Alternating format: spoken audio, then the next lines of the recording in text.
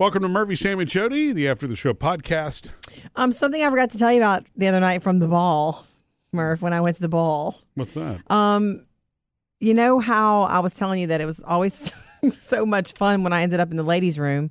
Big, huge ladies' room, full of ladies in gowns. We had a party in there. People didn't realize that, but it was like the lights are on in the ladies' room, and outside in the ballroom, the lights are down, and the party's on, and the band is playing, and so you can really see the gowns in the ladies' room. And I had so much fun in there, just talking like, where did you get this, and where did you get that, and this is beautiful. And like I told you, it was like a bunch of women were just building each other up, because this one girl was not sure of her dress, and she was being critical of it. And I was like, are you kidding me? I was like, if you can wear that, you can wear anything, because she was wearing a yellow ball gown, and it looked great on her. And not everyone can pull off a yellow gown. Yeah. So why was beautiful. What was she being critical of?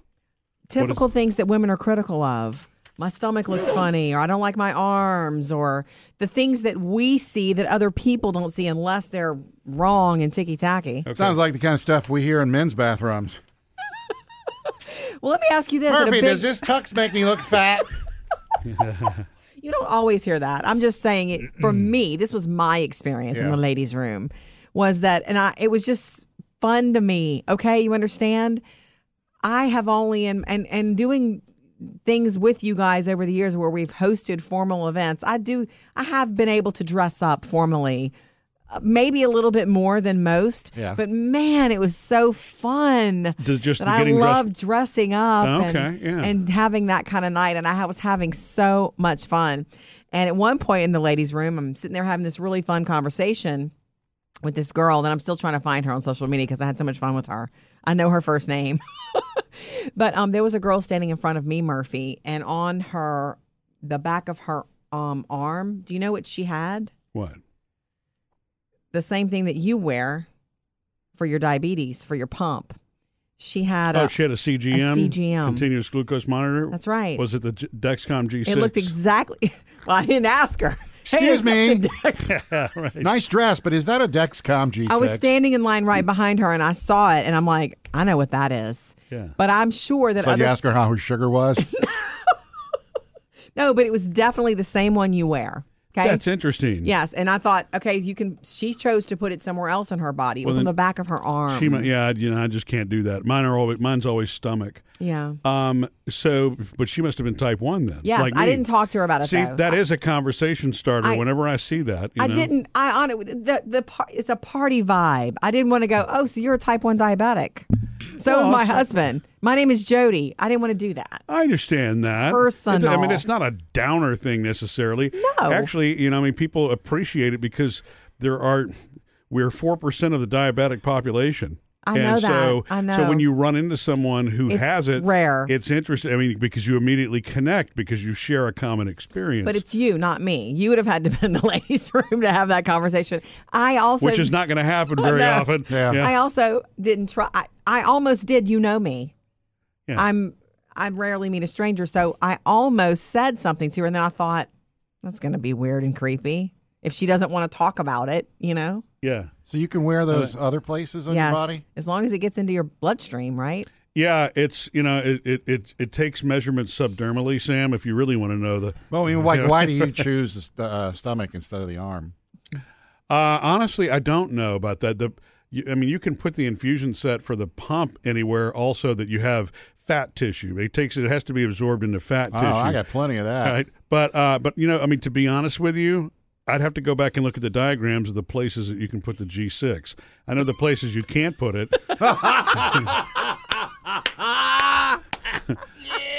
Because it would hurt. It introduces with a needle, but it's a quick little thing. It's a little button that you press, but I've not tried it. I guess I could. I would be afraid of losing it on the back of my arm. I guess I feel better with everything contained underneath a shirt that it's not likely to get caught on something. Because, look, I can't tell you how many times it happened to me the other day, Jody. I'm walking through the kitchen, and I did not realize that the little tubing from my infusion set was hanging out of my pocket, and I walked. It catches. And it caught the handle of the drawer, and I thought it was going to pull me to the ground. But that's when the words fly. Yeah, right. I don't like that. But as a woman in a gown, I can see why she chose that spot. Because if she's taking pictures with her friends forward facing, the CGM thing is not going to be in the picture. Was her dress tight? I mean, it doesn't matter about I don't remember. Probably. Yeah, well, he's saying it would show. Oh, yeah, it would have shown. It would have shown. Yeah. Exactly. I wouldn't. Yes, as a woman, if you have that, because sometimes I can see yours through your shirt, and I'm like, I know what that is. Other people probably don't know what you got under your shirt, but yeah. What's wrong with him? Yeah. Hers was on the back of her arm, and unless you're a bodybuilder, most women do have fat on the back of the arms. We hate it. Our arms are kind of soft a little bit, so that was a good spot for her and for the gown, for it not to be an in-your-face sort of thing. What's interesting, did you look at the other arm to see if she was wearing a pod or one of those, insulin? No. Maybe you weren't spending that much time no, looking I at wasn't. the back of her arms? I noticed that she was wearing a CGM, and I thought, oh, she's a type 1 diabetic. And I almost said something to her, and then, I was really, no, this is a party. This is not medical talk time. I'm not Murphy. Right. That's interesting, though. Yeah. I mean, I would love to, because you can tell I'm curious. To, I know. To know because what other experiences people have with it. Yeah, and women especially. I think women are probably super savvy with where they wear it. We have more fashion, obstacles than you. Not that I love it, but in a formal gown night, she has a different choice. She has choices to make. Yeah, and it's possible that she's type 2, by the way, because some type 2 diabetics, when they're managing their sugar levels, want the automated instead of the finger sticks. I mean, it's more likely she's type 1, but it's a great way to tightly control. But yeah, you're right. I think I know more. One of our coworkers here, which is funny. It's funny that there are a handful of us that work together in this one building, and there's another type 1 diabetic. The odds on that are kind of. One of our coworkers, you said Jeremy, 4% type 1? Yeah. So that's 96% type 2? Mm-hmm. Yes. Mm-hmm. It's a very misunderstood thing. And I explained this to our friend Lori recently because her daughter who's in her early 20s, was recently diagnosed type 1 diabetic. And there's so much information, and it's one of the most confusing conditions to live with. Can I call it a condition? Yeah. It's one of the most confusing things. The way I told Lori, I said, look, a doctor might challenge me on this, but as I've been married to Murphy for a long time, this is the difference. Type 2 diabetics, their body still makes insulin. It's just that their body has difficulty using it and absorbing it correctly. Right. A type 1 diabetic, their body stopped making insulin. Their pancreas doesn't make insulin anymore. And if they don't get insulin manually, like with shots or with a pump doing it, they're not going to make it. Mm-hmm. They have to have that. And and what's weird about it is when you explain, you starve to death is what's happening. If you don't get any insulin because it's not taking the sugar from your blood and move it into your cells. Right. Yeah, you're right. So insulin. I just explain it that way, so it's like insulin, that's why it's different. Yeah, one is insulin resistance, and the other is an autoimmune condition where your body decides that your pancreas is the enemy and it attacks it, and that's it. So your pancreas doesn't make insulin anymore. And that's the reason. That's the reason you're type 1. And the reason that you see so many messages, public service announcements, advertisements, whatever, all targeted to type 2 diabetics is because it's the most prevalent. And it also can go undetected because your body still makes insulin, just not enough, and you won't necessarily know the damage that it's doing to your body. It's because I remember asking that question at first. It's like, well, I mean, why don't I see more about this? And the truth is, when someone is type 1 and onset hits, you don't have a choice but to learn. You're going to go to the doctor, you're going to be insulin dependent, and you have to learn how to handle type 1 because it's different. So it's a I don't want to say forced learning, but that's what it is. You're baptized by fire. And it is complicated to describe to everybody else, and would probably be noise for anybody that is type 2 because you're not having to worry about certain aspects. You know what I mean? And with some lifestyle changes, your body can start to use the insulin correctly. If you're type 2. Not in every case. Type 2 lead to type 1? No. I mean, it's not the same thing, really. Yeah. It almost makes me wish they wouldn't call it type 1 or 2 because it's not really exactly the same thing. It stems from the same, like the pancreas and the insulin, but it's not the same thing daily. I think that's why they actually have to, because it's the net effect of it is still the same. If you don't manage your blood sugar, there are long-term consequences. In the case of in one case you're having to manually give yourself insulin in proper amounts with lots of math and other things, live. or a smart pump, right? Exactly, to live healthy. When you were first diagnosed, you were how old? What was your age? 30. I was with you. Actually, no, I wasn't 30 yet. I was You 29, were almost, which is late. That's late for the diagnosis of type 1 diabetes. But I was there with you. We were really just really good friends then. And I went with you. And I remember a really smart question that you asked. And I remember thinking, yeah, what's the answer to that? The nurse who was helping Murphy, teaching him how to give his first injection, which is a very difficult thing to accept and do. It was the biggest moment, one of the big moments of your life. It was the first time you had to give yourself a shot. Yeah. I mean, it's like, do or die. You got to do this. And when she was explaining type 1 to you, I remember you saying, well, what caused it to stop? Why did my body attack itself? What caused this? And she was like, if we knew that, we'd have a cure probably. Yeah. And that was the great Right. question, and that was the honest answer. Yeah.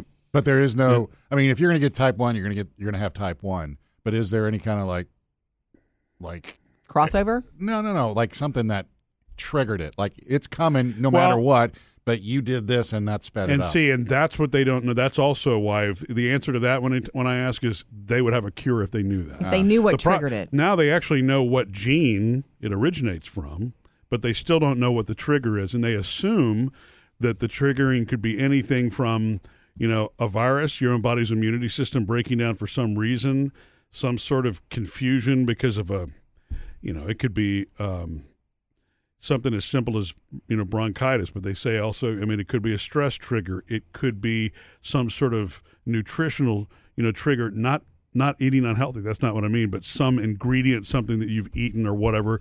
They don't know. I mean, that's part of the frustrating thing for families with little Right. kids. It's like, what? Right. Why? But it's an autoimmune response, which and maybe they will find. I do hope they find it one day, for the sake of kids and the parents of those kids. I think that's the most stressful part, is because a kid having to learn how to do that and manage that is tricky, so unfair. and the parents have to manage it because and the They're technology kids. is really cool. That G6 that Jody's talking about, that she saw the lady wearing and the one that I wear, has an app that goes with it, and you can share that app and that information. So when a kid goes off to school who's got type 1 and is wearing a G6, you get alerted if sugar goes too high, too low, or whatever. Right? Yeah.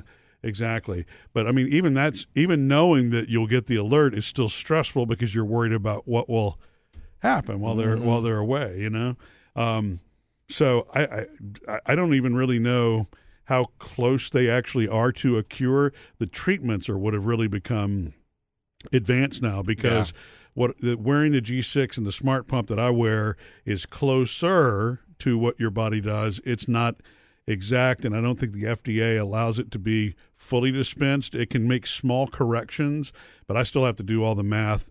I say I have to do all the math. I have to know how many grams of carb I'm eating at every meal to dose properly. Now the pump, because it can dose now and it can dial itself back, is giving me even tighter control, which is really cool. Yeah. But I can't just eat and then the pump will say, okay, or the CGM says your sugar's trending up at this rate, dose this much. Because if it were wrong for some reason, too much insulin is lethal fast, because your blood sugar can drop to 0, which is why type 1s have to watch out for the lows. So yeah, it's very funny. confusing. Trying to explain it even to me, right? It feels confusing right now. But at least I know in my head how to manage it, and and I have for 20 years now, and so That's why I think it's important to kind of figure out a way to more concisely explain it, and I try to when I'm asked. I think that's about good. They it. call that an elevator speech. So That's right. Yeah. Or a ball speech. Oh yeah, a bathroom speech. I did not ask her about it. Missed any part of the show? Get it all on the Murphy, Sam, and Jody podcast.